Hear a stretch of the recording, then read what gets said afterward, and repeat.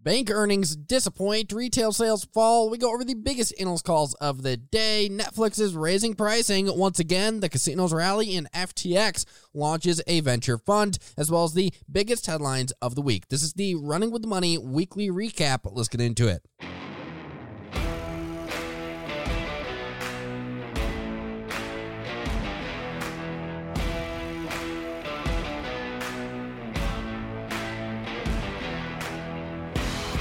And we're back, and welcome to another episode of the Running with the Money weekly recap, powered by, of course, Pounding the Table. Now, we got to get right into what in the world is going on within the markets. Now, at the close, we had the Dow Jones down 201 points, NASDAQ up 86, and the S&P 500 up just about 3 points. Pretty much a choppy day across the board when it comes to NASDAQ and S&P. You saw a little bit more downside when it came to the Dow, but really not much. A very choppy day across the indexes. Now, shifting, of course, into the biggest headlines of the day. It was the bank earnings this morning. They created quite a bit of volatility there for a few minutes, and we're going to shift right into what in the world these bank earnings were. What did JP Morgan have to say? What did Wells Fargo and Citigroup have to say? So we're going to get right into that right now. So we're going to start with JP Morgan's fourth quarter and what in the world is going on with the mega bank. I like to call them mega banks because they're so damn big. But either way, shifting into it, we had earnings per share of $3.33. That was above the estimate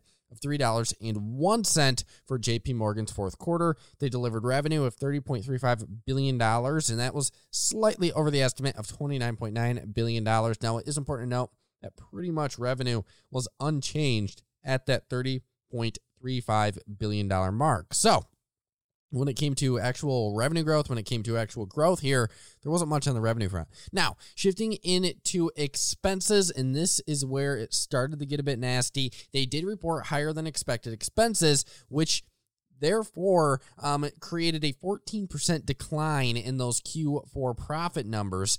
So they delivered a fourth quarter profit of $10.4 billion, given a significant increase in expenses, a 14% decline in profit there. So that is definitely something to note, and investors did not like that, and that is probably why you saw the pretty darn negative reaction when it came to JP Morgan's earnings. Now, you really dig into this here. In JP Morgan, they did note in their release of earnings that it did indeed take a $1.8 billion net benefit from the releasing of reserves for loan losses that indeed never materialized. So that was a net bonus, you could say.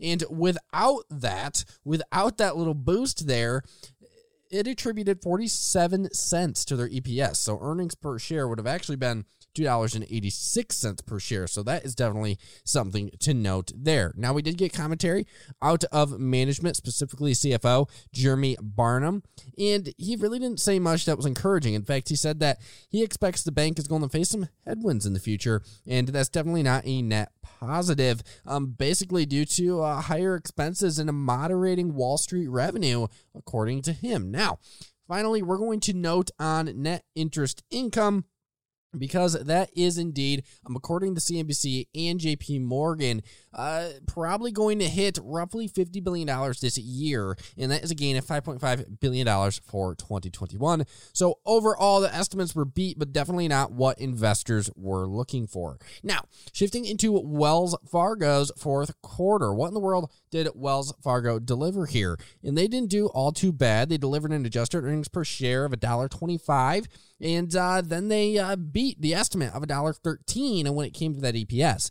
Now, it's also important to note revenue came in at $20.856 billion. That topped the estimate of $18.824 billion. So a pretty solid beat there when it came to revenue. Net income up 86% to $5.75 billion. That's an increase of $3.09 billion, or not an increase of $3.09 billion, but from that $3.09 billion mark a year ago.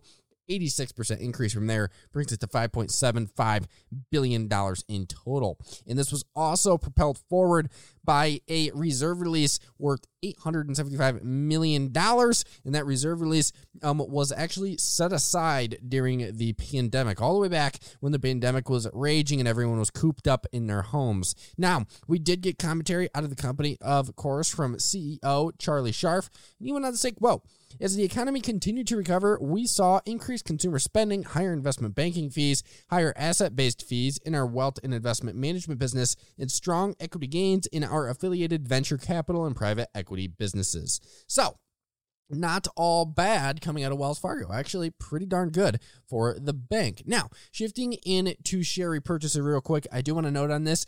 In the fourth quarter, they repurchased 139.7 million shares. That comes out to roughly $7 billion. And these repurchases are definitely something to pay attention to, really, when it comes down to any company and any stock. But I found that to be an important note that we should include. Now, shifting into Citigroup and their Q4 results, and this is the last bank earnings we're going to go over before we move on from banks, but they delivered an earnings per share for Q4 of $1.46. That was above the $1.38 estimate. They also delivered revenue of $17 billion, which was slightly above the $16.75 billion expectation or estimate, so not all too bad there. Now, if you take a look when it comes to their global consumer banking business and revenue there actually declined 6% year over year to $6.94 billion. And really the big negative that came out of this earnings release for Citigroup was net income dropping 26% to $3.2 billion. Now, management did cite a few things here. They cited significantly increasing expenses, and they also cited a pre-tax impact from the sale of its consumer banking business over in Asia, and that came out to be roughly $1.2 billion, that pre-tax impact. So that is definitely something to note when it comes to net income, expenses, etc. Now, to round out their earnings, Citigroup, they did report an 18% year-over-year increase in total operating expenses, so that's really not great there. When it comes down to expenses, you don't want to see those expenses blow out, but they definitely blew out here, moving higher by 18%, and that likely dug into that net income and resulted in that net income drop of 26%. Ouch. Now, finally, a final note on Citigroup here. For the year of 2021, they doubled net income. They nearly doubled their net income. Now you compare it to 2020, and it came all the way up to $21.95 billion. So nearly doubling their net income. And also, they take a look at full year revenue here, or we take a look at full year revenue, and what we see is that actually full year revenue declined by 5% to $71.88 billion. So that is something to note there. Definitely not outstanding stuff coming out of Citigroup, but it's not the worst of the worst we have seen in earnings. Now, shifting into retail sales dropping. Yes, that was a major headline of today as well. Debatably greater than the bank earnings themselves, but you take a look at these retail sales and the data showing that indeed retail sales fell in the month of December. Now, you take a look at the report and it showed a decline of 1.9%. That's much worse than the Dow Jones estimate for a 0.1% drop. They also went back and they revised the November numbers, and that was revised to a 0.2% gain from a 0.3% increase. So they also revised those down. Now, if we go back to the December metrics here, you see that excluding auto sales or autos, sales fell 2.3%, so a much more sizable metric there. And the estimate on that was actually a 0.3% rise. So definitely retail sales coming in below expectations. Definitely nothing anyone wants to see. And it's definitely not a net positive for the market. Now, shifting into the biggest analyst calls of the day, we had Loop reiterating Apple as a buy. The firm went on to say, quote, "We're raising our price target to $210 from $165 as we believe Apple is positioning for both iPhone unit and average selling price upside to Street. Importantly, we believe this translates into iPhone and overall Apple revenue growth potential of 10 to 15% after coming off a very strong 2021 of 25% each." So it's very interesting there. You take a look at what Loop is calling here, and in essence, they're saying, look, earnings are going to grow. We believe in the company, and therefore we're reiterating Apple as a buy. Now, shifting into Goldman Sachs, reiterating Netflix as neutral. The firm goes on to say, quote, "While we remain highly confident in a strong content slate, with that trend beginning in Q4 of 2021, we see content as less of a dramatic driver of gross addition trends in coming quarters, and likely an element of the broader industry pricing and competitive dynamics that could contribute to a mix of rate of change in revenue and margin trends in the years ahead. So, Goldman Sachs starting to say that, look, given all of this increased competition and all of these streaming platforms, we really don't think the way things are going, and according to our analysis here, that big content slate is going to be as much of a driver for new subs anymore. So a very interesting call out of Goldman Sachs, reiterating Netflix as neutral. Now, shifting into another analyst call here at RBC Capital Markets, they did indeed downgrade Ford today to sector perform. Now, Ford has been a hot name over the course of the past few months, so what in the world did RBC have to say about Ford? They go on to say, quote, Ford's turnaround is well underway, and we believe they can continue to transform towards an EV/AV software world. Price target $26, but near term upside looks a little more challenging, so moving to the sidelines for now. So in essence, all they're saying here is, look, we're still bullish. We believe they can make this massive technological transition, but we think it's a bit stretched in the short term and is probably not going to go straight up to that 26 level. Now, we also had Gunningham downgrading Disney to neutral today. They go on to say, quote, we are lowering our rating to neutral from buy and price target to $165 from $205 on Disney shares, reflecting our updated view of the pace of profit growth at the company's direct-to-consumer and parks businesses, which is now below consensus for fiscal 2024. So, Gunningham not liking what they see in the numbers when it comes to Disney, and therefore they're downgrading it to neutral. We also had JP Morgan reiterating Disney as a top pick today, though. So, very interesting. We're going to get both sides of this argument. JP Morgan goes on to say, quote, we believe that investors should look past lighter first half 2022 Disney Plus subscriber additions and near-term noise at the legacy businesses due to COVID-19, as we expect a reacceleration of sub growth into the second half of 2022 and forward 2023, as well as the broader recovery of the legacy businesses, with parks ramping back to pre-COVID margin levels in F23. So some very interesting stuff coming into JP Morgan, basically saying that, look, they're going to recover, they're going to have a strong recovery, and therefore we are bullish on the name, reiterating it, a top pick for the year. Now, shifting into Cohen, naming Marvell and Micron top picks for 2022. Cohen goes on to say, quote, sentiment has improved, but we remain favorably disposed to memory, integrated circuits, and storage hardware into 2022. Valuations are inexpensive relative to broader semis. Storage hardware names offer attractive dividend yields, and controllers remain in tight supplies. So, Cohen very much liking Marvell and Micron within the semiconductor space throughout the year. And then our final analyst call of the day was Bernstein, naming one of the most loved stocks out there, Amazon, a top pick. Bernstein goes on to say, quote, but at the end of the day, the Amazon story is simple, which speaks volumes, whereas it may take me a while to explain the metaverse and why I like Meta.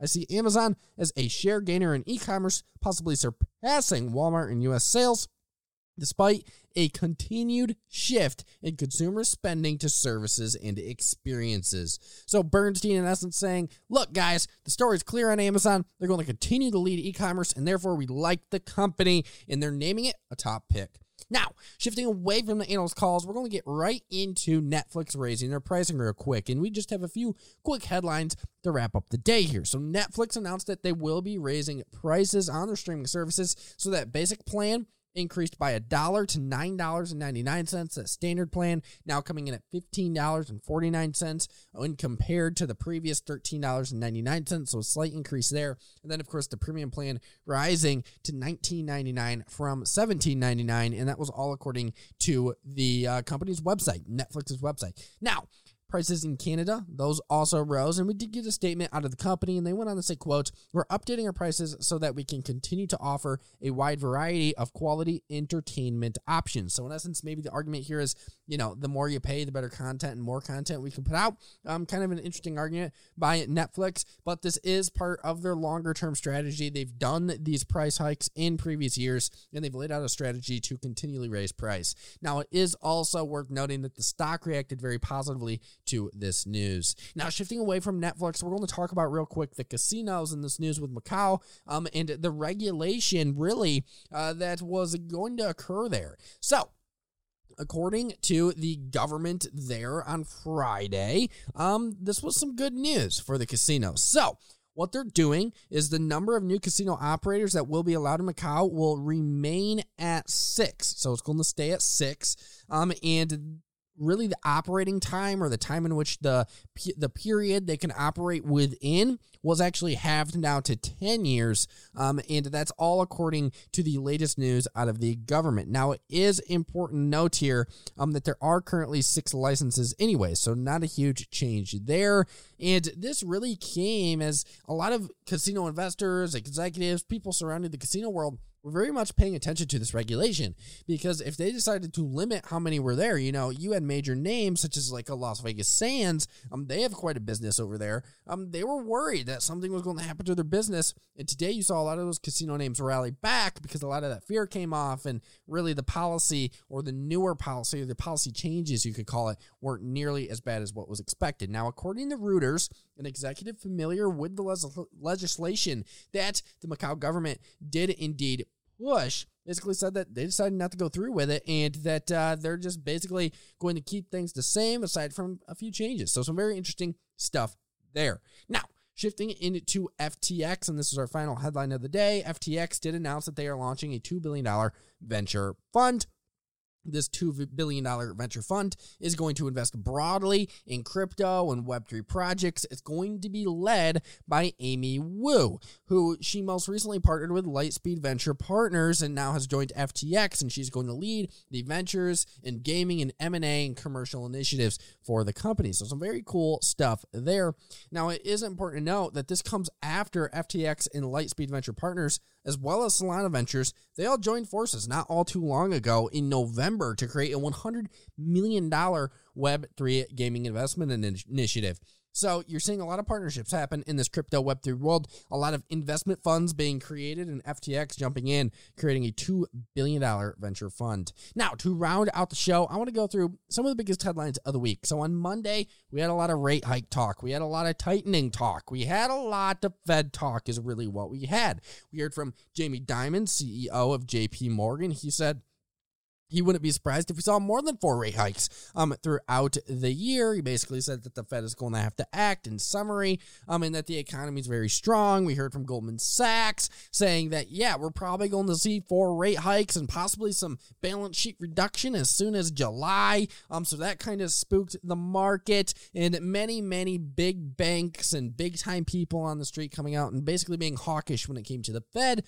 We also had news out of Take-Two Interactive that they are going to acquire Zynga for $12.7 billion at a 64% premium to the previous trading day's current share price. And it is important to note that on this acquisition news, you saw Take-Two Interactive trade to the downside. Meanwhile, Zynga trading to the upside. The commentary really out of Take-Two's CEO was, quote, "We are trying to build a business over a very long period of time. We paid attention to creating value for our players, for our colleagues, and for our shareholders, and that's worked out over a very long period of time." Now, shifting into Tuesday's biggest headlines of the day, we heard from Fed Chair Jerome Powell in front of the Senate and what he had to say, and he noted that the Fed will take further action if they need to basically slow inflation.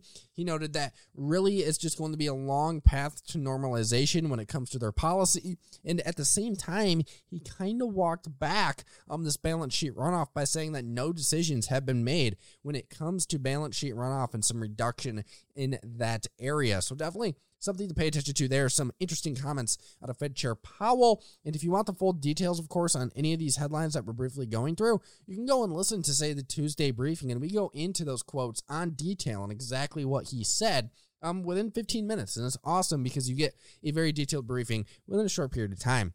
We also had a judge granting the FTC another shot at their antitrust case against Facebook. Facebook stock really didn't react to this, but the FTC getting another shot after they basically amended some complaints against Facebook. Now, shifting out of Tuesday and into Wednesday, we had CPI once again indicating rising inflation, that consumer price index increasing 7%.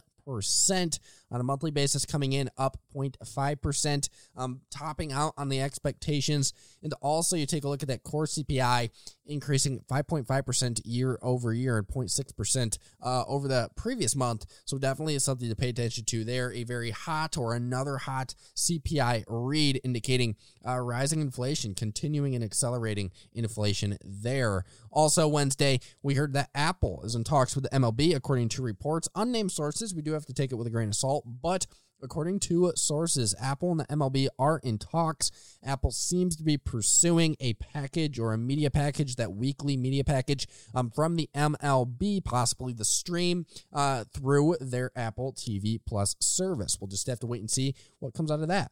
We also, on Thursday, got some more economic data. That producer price index increasing 0.2% for the month. And by the way, that measures prices received by producers of goods, services, and construction. Really, it's just another economic metric to measure some things there, and it measures the price received by producers of goods, services, and construction. Either way, that increased 0.2% for the month. That is way below the estimate. That was 0.4%, so pretty much half of the estimated increase. So that is something to note there. And final demand prices for food and energy both fell during the month. They actually declined 0.6% and 3.3%. We also got on Thursday jobless claims data. So in a separate report on Thursday morning, we did get those initial jobless claims numbers for the week ended January 8th. That totaled 230,000. That was above the estimate of 200,000, and it was a solid increase over the previous week's 207,000. We had continuing claims, which, by the way, they do lag 1 week behind. But either way, the headline continuing claims number coming in at 194,000 to 1.56 million. That's the lowest level we've seen since June 2nd in 1973. So the labor market continues to improve.